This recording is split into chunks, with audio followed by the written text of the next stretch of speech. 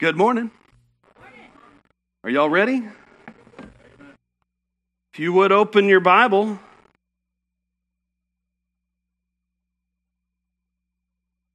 to Mark. Uh-oh. He's changing directions. We've been going through the book of Ephesians, and the next sermon is in the bulletin this morning as a better marriage, and that is a sermon I will absolutely preach next week. Last week, the last 2 weeks, we've been, in this series, we've been talking about, well, what kind of life we're supposed to be living. And in that same vein, I thought of this passage, and it's kind of just been on my mind. And I can't shake it, and so I'm going to blame the Holy Spirit, and we're going to preach this message tomorrow. 2 sermons ago was new clothes. This last sermon I preached was a new walk. And this one is a life to live, because you have a life to live. You understand that? I mean, that's something you've probably been told all of your life. Man, you can live whatever kind of life you want. This is the land of opportunity. If you're here in America and you're from America, there's so much opportunity for you. There's so many doors that you can walk through, so many things you can do with your life. But if you're here this morning and you're a member of this church, which means you're supposed to be saved and baptized, then let me tell you, there's a life for you to live. A different kind of life than what this world has to offer to you. And Mark chapter 8, Mark is a book that I love. Mark is a record of Jesus' life and some of the things that he said, some of the most important things that he said. And these words that he said in Mark chapter 8 they've been on my heart. It says in verse 34, when he had called the people to himself, Mark chapter 8. 34. There it is, Darren. And when he had called the people unto him with his disciples also, he said unto them, whosoever will come after me, let him deny himself and take up his cross and follow me. For whosoever will save his life shall lose it. But whosoever shall lose his life for my sake and the gospel's, the same shall save it. For what shall it profit a man if he shall gain the whole world and lose his soul? Let's pray. Father, I thank you so much, Lord, for just the call on my life to preach. Lord, I understand that your call on my life was not because I'm a great orator or speaker, not because I'm even a tremendous Bible student, or because of any other reason except that I was willing and you're capable of qualifying me. Lord, I pray that you would just use me this morning. Lord, help us to be challenged by these words and to figure out how we're to follow you the right way. Lord, we love you and we praise you. In Christ's name, amen. Paul wrote in 2 Timothy, when he was near the end, he was ready to face execution. He wrote these words. He said, I have fought the good fight. I have finished the race. I have kept the faith. Those are words I want to be able to say.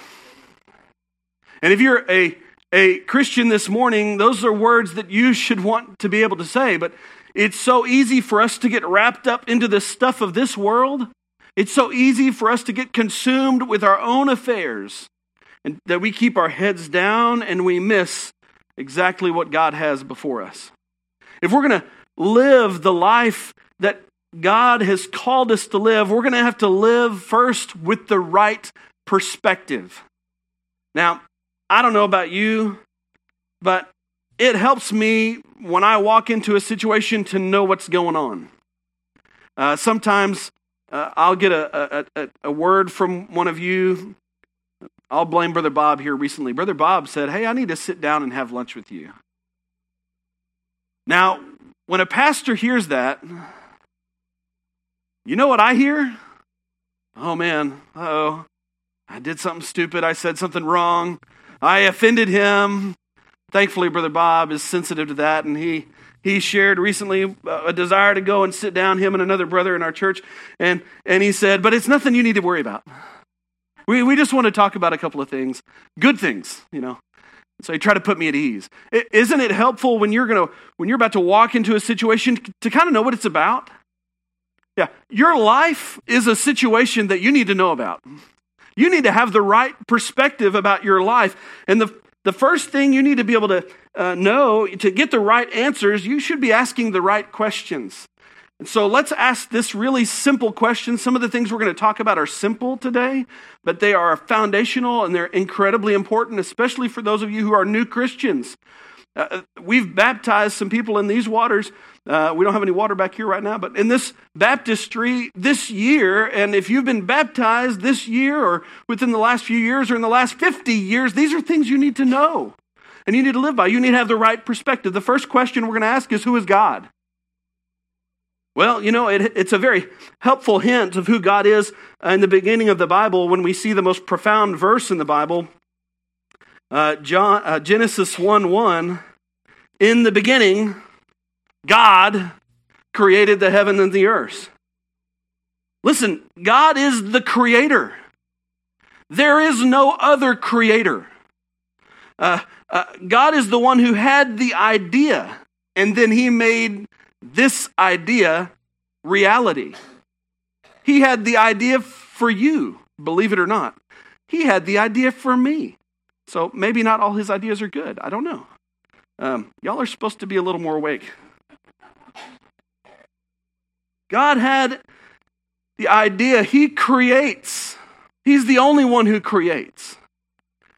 We can create things. My son has been talking with us about things he wants to do when he grows up, Benjamin, and Ben has so many ideas, and it's fun to just listen to him talk and to share with him about it, because he wants to be an engineer, he wants to be a designer, he wants to be a nanotechnologist, he wants to do these cool things because in him is the image of God, the Creator. And so we can create things, but we can't create like God creates. And God, being the Creator, by the way, He owns all the things that He creates.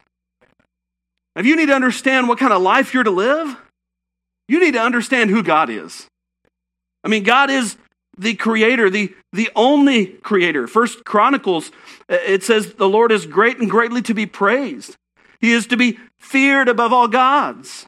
First Chronicles 29:11. Oh, yours, O Lord, is the greatness, the power, and the glory, and the victory, and the majesty. For all that is in heaven and in earth is thine. Thine is the kingdom, O Lord, and thou art exalted as head above all. Listen, He owns everything. I don't know what kind of current concerns you have in your life right now. You may be looking for a new job. You may be looking for a new place to stay. You may be just looking for the next step in your life. Let me tell you, whatever it is, God owns it. God owns you, and God can walk you through it. He can lead you. The second question we should be able to answer is, who are you? Who are we? Our identity begins with God. If we go back to Genesis 1, Genesis 1:26. I left my Bible in my office, so I'm using Ben's Bible right now. It works just as good.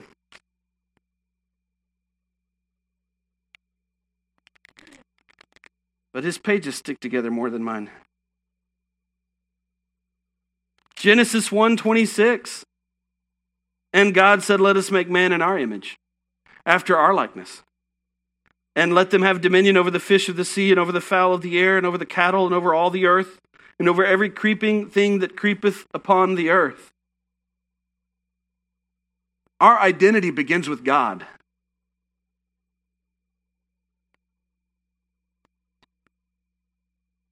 We're in a world where this world is telling you to identify with everything but God. If you need value in your life, if you're going to live your life with any kind of purpose that pleases God, you got to understand that your identity begins with Him. This This identity that you have also we can see in Psalms 139, where David wrote, "For you formed me in my inner parts." 139.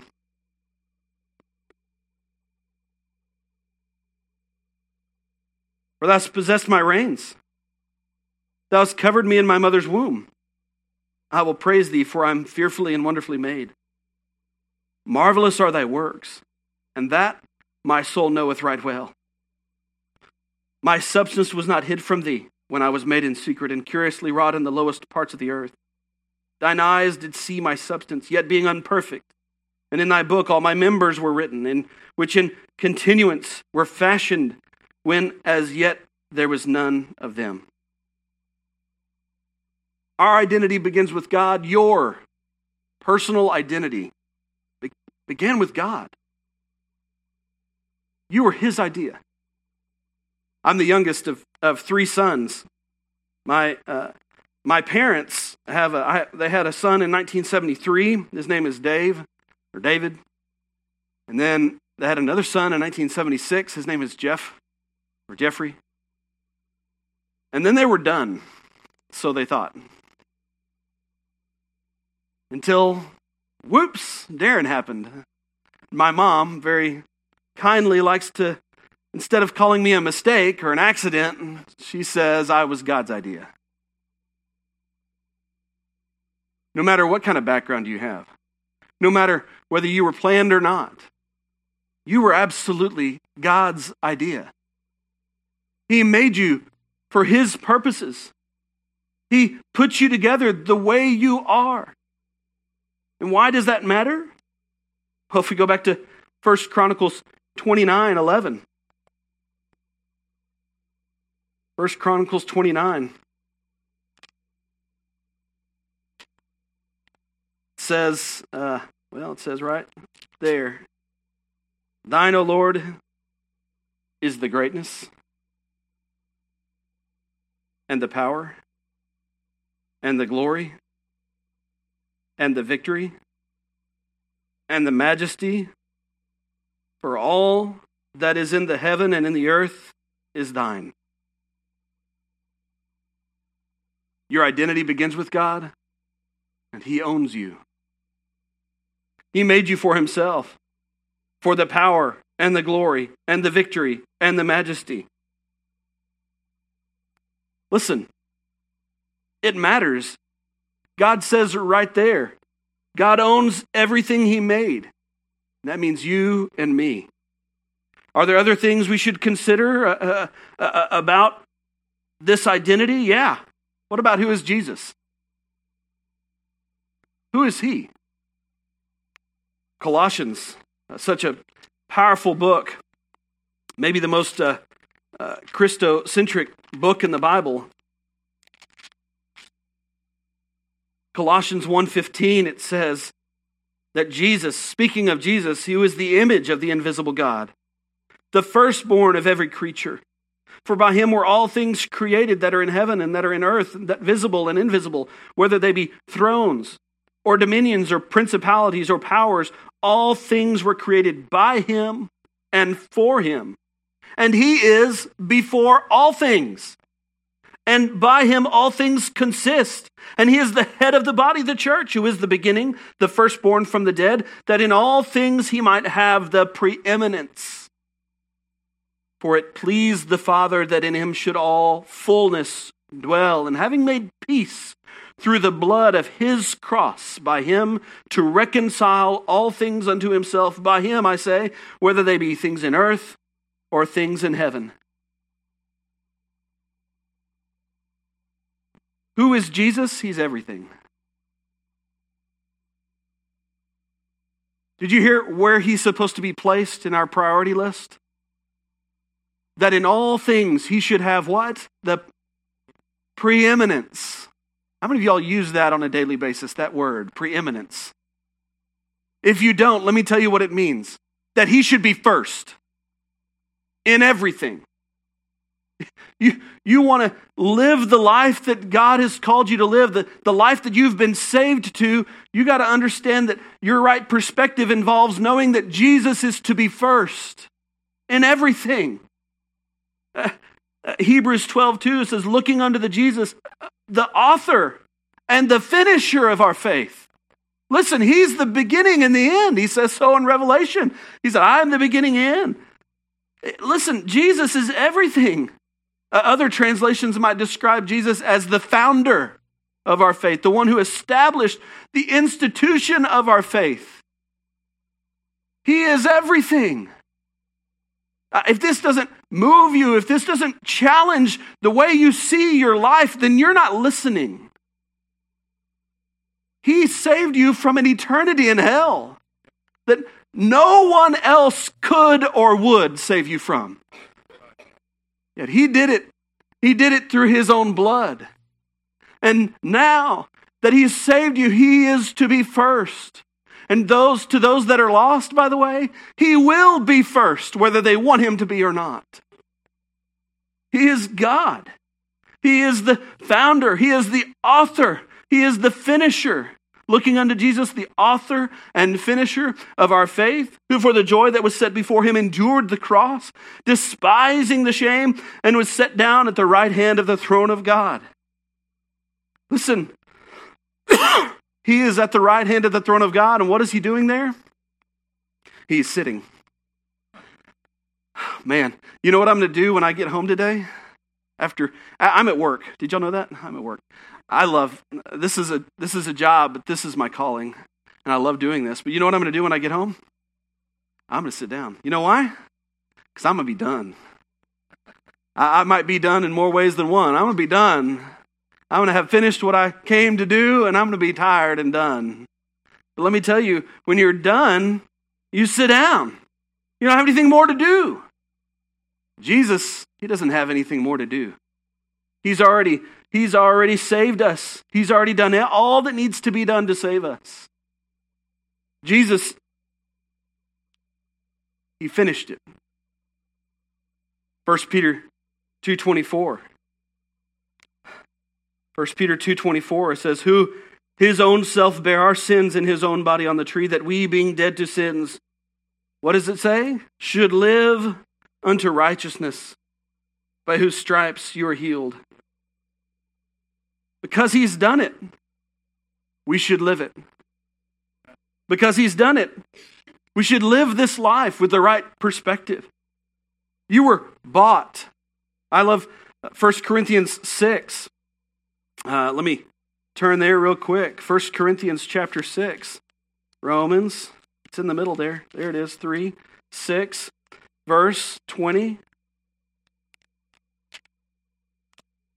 You didn't know Brother Darren's going to have a sword drill in front of you this morning, did you? It says, for you are bought with a price. Do you hear that? For you are bought with a price. Therefore glorify God in your body and in your spirit, which are God. So let's think about that verse there for a second.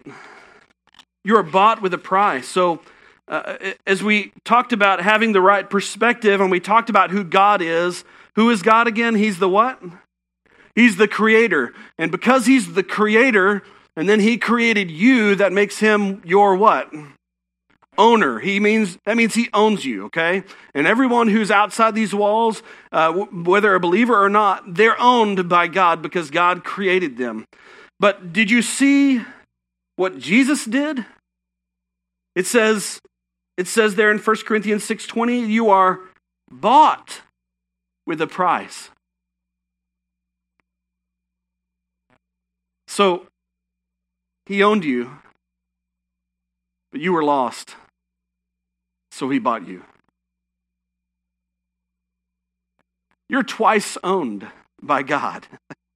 He owns your life, and when you surrender your life to him and you trust fully in him, he then owns your eternity.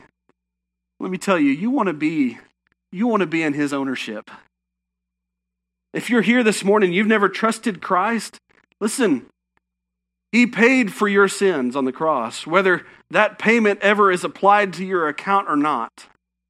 You were bought with a price. And all that's required of us from John 3 tells us that whosoever believes. The only thing that's required from you to receive this eternal life, to have that payment that was paid for you applied to your account, and for all your debt, all your sin debt to be paid off for all eternity. Listen, the only thing that's required is you have to believe. Whosoever believeth in him should not perish, but have eternal life, everlasting life. Melissa and I, we own two vehicles. One is a 2011 Mazda CX-9 with 212,000 miles on it. And going and counting. And then a 2014 Mazda 3. We like Mazdas. It's got almost 160,000 miles on it. And counting. The Mazda CX-9 is about to give up the ghost. And we're going to have to buy a car. And I wish that buying a car and paying off that debt would be, I could just believe that it was paid off. And somebody else would pay it off. That'd be pretty awesome. Let me tell you, you have a debt you can never repay. If you're saved, you had a debt you could never repay, ever. If you're saved, you had a debt that was going to be paid through eternity, separated from God in a place called hell. A place that was not made for you. It was a place made for the rebel Lucifer and his devils and his angels. It was made for them, not for you. But God will allow you to go there if you don't trust in Jesus. But he paid the debt. You were bought with a price. And all you have to do to have that price, that payment applied to your account and your sin debt paid off, is you have to believe. We need to have the right perspective. We also need to live the right pattern. There's a few examples. There's many examples in the Bible. I immediately think of Abraham and Isaac on Mount Moriah. What a tremendous example of Abraham's faith and his desire to please the Lord. He was willing to sacrifice his own living son that he waited for. That was precious to him. He was willing to do that for his Lord. Thankfully, the Lord did not require that price of him. Just required to show that he was willing. But if we go to Mark chapter 14, verse 3, there's a beautiful story here about a woman when they were at the house of Simon the leper in Bethany. It says, and being in Bethany in the house of Simon the leper, as he sat at meat, there came a woman having an alabaster box of ointment spikenard, spikenard, very precious. And she broke the box and poured it on his head. And there were some that had an indignation within themselves and said, why was this waste of the ointment made? For it might have been sold for more than 100 pence and have been given to the poor. And they murmured against her. And Jesus said, let her alone. Why trouble you her? She hath wrought a good work on me. For you have the poor with you always, and whensoever you may do unto them. But me you have not always. She hath done what she could. She is come aforehand to anoint my body and to the burying. And verily I say unto you, wheresoever this gospel shall be preached throughout the whole world, this also that she hath done shall be spoken of a memorial of her. I love this story, and I love in verse 8 what Jesus said about her. He said that she hath done what she could. Listen, you don't have to be a great speaker. You don't have to be a great singer. You don't have to be a wealthy person to serve God. You know what the greatest ability is to God? It's availability. You just have to be available to him. You have to be willing. And this woman says she hath done what she could. She took something that was incredibly wealthy, incredibly valuable to her. This woman who probably didn't have very much.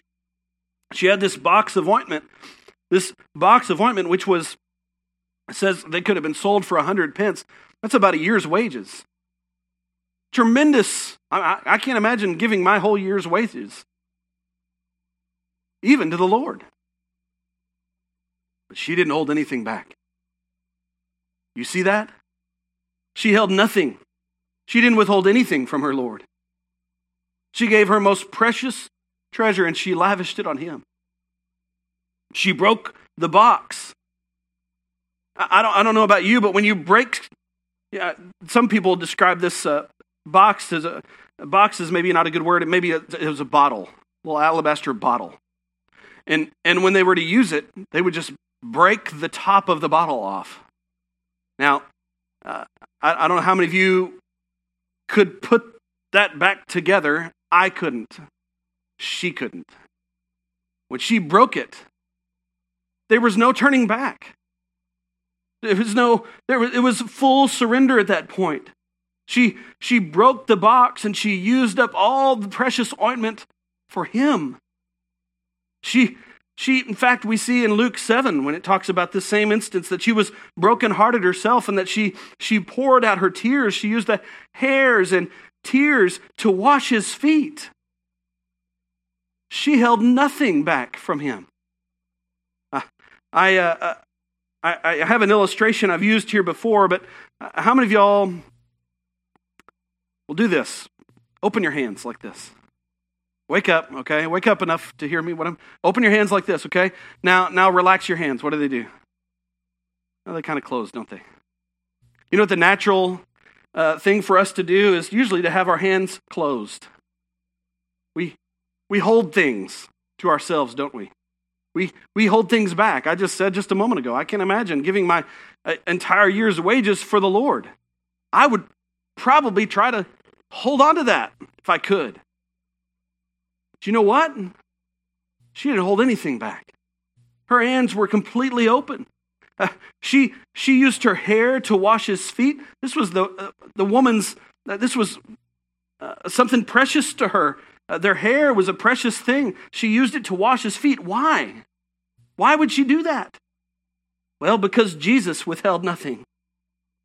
In Mark 14:26, it says, and when they had sung a hymn, they went out into the Mount of Olives. He was leaving the Last Supper, singing. Verse 36, he said, Abba, Father, where is he? Hey, wake up. Where is he? He's in the Garden of Gethsemane. And he's praying. Why is he praying? What is he facing? He's facing death. His disciples had no clue what he was facing. They didn't get it. But he's in the garden and he says, Abba, Father, Daddy, all things are possible unto thee. And then he asks, take this cup from me. Nevertheless, not what I will, but that what thou wilt. You know, Jesus was full of ability. But in this instance, his example was availability to the Lord. He was available to what God would have him to do. We go to Mark chapter 15. You see his example in verse 15, and Pilate, willing to content the people, released Barabbas unto them and delivered Jesus when he had scourged him to be crucified. And the soldiers led him away into a hall called Praetorium. And they called together the whole band, and they clothed him with purple and platted a crown of thorns and put it about his head and began to salute him, Hail, King of the Jews! And they smote him on the head with a reed and did spit on him and bowing their knees, worshiping him. And when they had mocked him, they took the purple from him and put his own clothes on him and led him out to crucify him. And they compelled one Simon a Cyrenian, who passing by came out of the country, the father of Alexander and Rufus, to bear his cross. And they bring him unto the place, Golgotha, which is being interpreted the place of a skull. We go down to verse 25, it says, in the third hour, and they crucified him.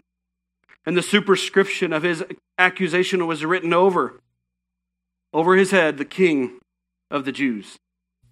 And with them, And with them they crucified two thieves, the one on his right and the other on his left. And the scripture was fulfilled, which saith, and he was numbered with the transgressors. Verse 33, and when the 6th hour was come, there was darkness over the whole land until the 9th hour. And at the 9th hour, Jesus cried with a loud voice, saying, Eloi, Eloi, lama sabachthani, which is being interpreted, my God, why hast thou forsaken me? Some of them that stood by when they heard it said, Behold, he calleth Elias. Verse 36, and one ran and filled a sponge full of vinegar and put it on a reed, gave to him to drink, saying, Let us see whether Elias will come to take him down. And Jesus cried with a loud voice. Verse 37, and he gave up the ghost. And then the veil of the temple was rent in twain from the top to the bottom. When Jesus went to the cross, he didn't withhold anything. And he did it for the Father, okay? This was the Father's will. And it brings glory to God that he did this. But he did it for you. Like that woman who broke the alabaster box and poured out this precious ointment. Our Lord was broken for you. We're to live a life patterned after this example. Patterned after the example of sacrifice and surrender. Of availability to God. We're to live our life with the right perspective, a life with the right, after the right pattern, and then we're to live, and I'm going to use another P word, with the right posture. Because these things, because of what we've talked about, how do you approach your life? Commitment is a kind of a buzzword in our thoughts towards Christ. Are you committed to Christ? Have you committed your life to following Christ? We commit ourselves to pray more. We commit ourselves to fast sometimes. We commit ourselves to serve better. We commit ourselves to attend church. We commit ourselves to sin less. Maybe in your life, I'm trying to commit myself to losing weight because I gained it all back. We commit ourselves to climb the corporate ladder. We commit ourselves to raise our kids right. We commit ourselves to all these things, but commitment is a posture of pride. Commitment says, well, it's mine to own. Commitment says, I'm going to do it. I'm going to figure out a way. It's based on my expertise. It's based on my accomplishments. Whenever we've committed ourselves to accomplishing something, then we get the credit. It looks like what I just described, the clenched hand. We're committed. We're holding on. I can do this. Genesis 3, when Adam and Eve said they knew better than God and told God no, they were committed to doing what they thought was right and what was good. But this was what the disciples were like before the resurrection. They were committed to follow Jesus. Peter was committed to die for him, although he failed. Peter was committed to fight for him, though Jesus rebuked him. The attitude, the posture we should have is not commitment. The posture we're to have is what we saw in Mark chapter 8. And that is a posture of surrender. Remember our passage. It says, when he had called the people unto him with his disciples also, he said unto them, whosoever will come after me, let him deny himself and take up his cross and follow me. For whosoever will save his life shall lose it. But whosoever shall lose his life for my sake and the gospel's, the same shall save it. For what shall it profit a man if he gain the whole world and lose his own soul? This life you're to live, you should approach it with a posture of surrender.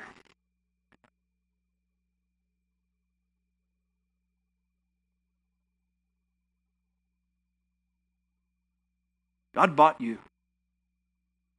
He made you. And then he sent his son and bought you.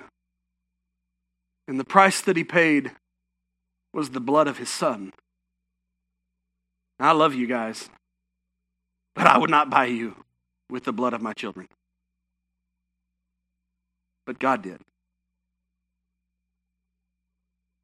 And everything we have, we owe to Him. It should be a life of surrender. God's ownership. Whatever is before you in your life, you should do by God's expertise. And going through God's ways. Because then it will be God's accomplishments. Our hands should be open in surrender. And in worship. This is what the disciples looked like after the resurrection. When they realized what Jesus came to do and what He had accomplished. That He had saved them from eternity separated from God. They said, yes, I will live for you. This was the posture of Paul. That's why Paul, whenever at the end of his life in 2 Timothy 4:7, when he said, I had fought the good fight, I have finished the race, I have kept the faith, it's because he lived a life surrendered to God.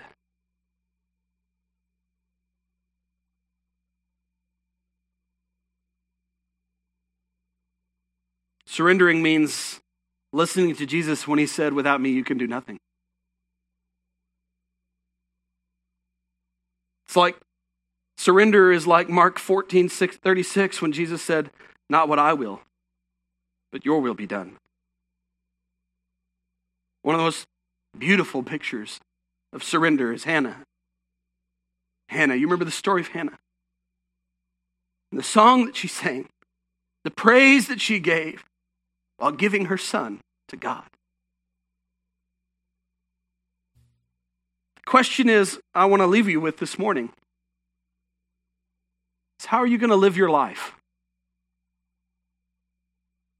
Now that God has saved you, whether it was 15 years ago or 25 years ago like it was for me, whether it was 50 years ago, whether it was just in the last year, how are you going to live?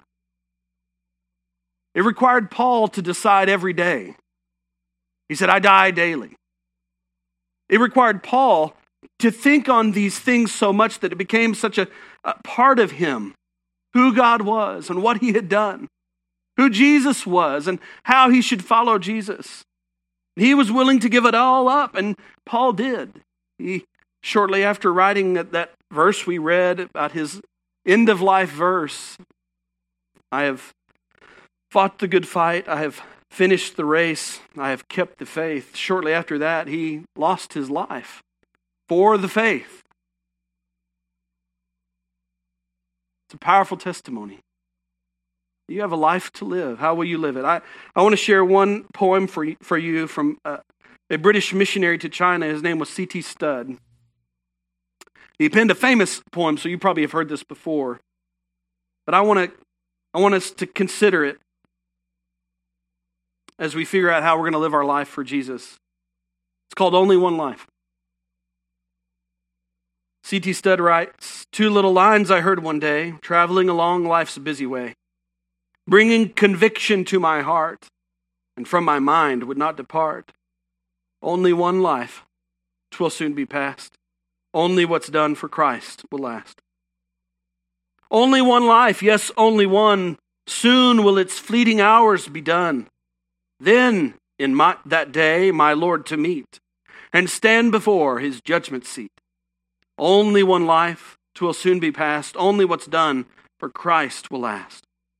Only one life, that still small voice gently pleads for a better choice, bidding me selfish aims to leave and to God's holy will to cleave. Only one life, 'twill soon be past. Only what's done for Christ will last. Only one life, a few brief years, each with its burdens, hopes and fears. Each with its clays I must fulfill, living for self or in His will. Only one life, 'twill soon be past. Only what's done for Christ will last. When this bright world would tempt me sore, when Satan would a victory score, when self would seek to have its way, then help me, Lord, to with joy to say, only one life, 'twill soon be past. Only what's done for Christ will last. Give me, Father, a purpose deep, in joy or sorrow thy word to keep, faithful and true whate'er the strife, pleasing thee in my daily life.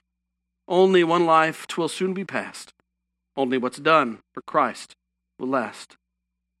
Oh, let my love with fervor burn, and from the world now let me turn, living for thee and thee alone, bringing thee pleasure on thy throne. Only one life, 'twill soon be past. Only what's done for Christ will last. Only one life, yes, only one. Now let me say, thy will be done. And when at last I'll hear the call, I know I'll say, 'twas worth it all.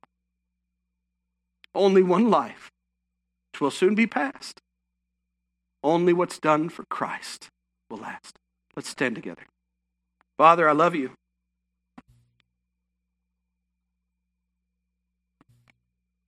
I love you because you have loved me far beyond anything I could dream. Lord, you have secured for us eternity, a greater retirement than we can buy here on earth. Lord, you have secured for us a life of eternal adventure and worship on you, a life of eternal joy without pain or anguish or trouble in our life, a life without fear, a life without darkness, a life without disease. Lord, we live like we don't own any of it, like it hasn't been bought for us and already in our possession. We live like this is all that really matters. We live our life based on the world's judgment. But God, help us to no longer be committed to following you. Lord, help us to surrender ourselves to you completely. Help us not to hold anything back from you. Help us to be willing to give all because you gave all for us. Lord, help us to know that this life is so short that whatever pain we experience because of our surrender to you really, truly will be joy. That we'll receive treasures in heaven. And that in the end, this is all temporary in preparation for what is eternal. God, help us to live for you. Lord, we're a church, this church here, Northwest Baptist Church, been here almost 60 years, preaching the word, trying to stay as true and close to the word as possible so that we might glorify you in Garden Oaks, Houston, Texas. God, help us to endure. Lord, help us to live the life that you've bought us to live. Lord, help us to glorify you here and now. Lord, I know each of us, this is a personal decision of ours, each of us to surrender to you. Lord, I pray you help us to do it. Help us not to withhold anything back from you anymore. Help us to live for you. I pray for this time of invitation and the song that we're going to sing. I just pray you would help us to live for you in Christ's name. Amen.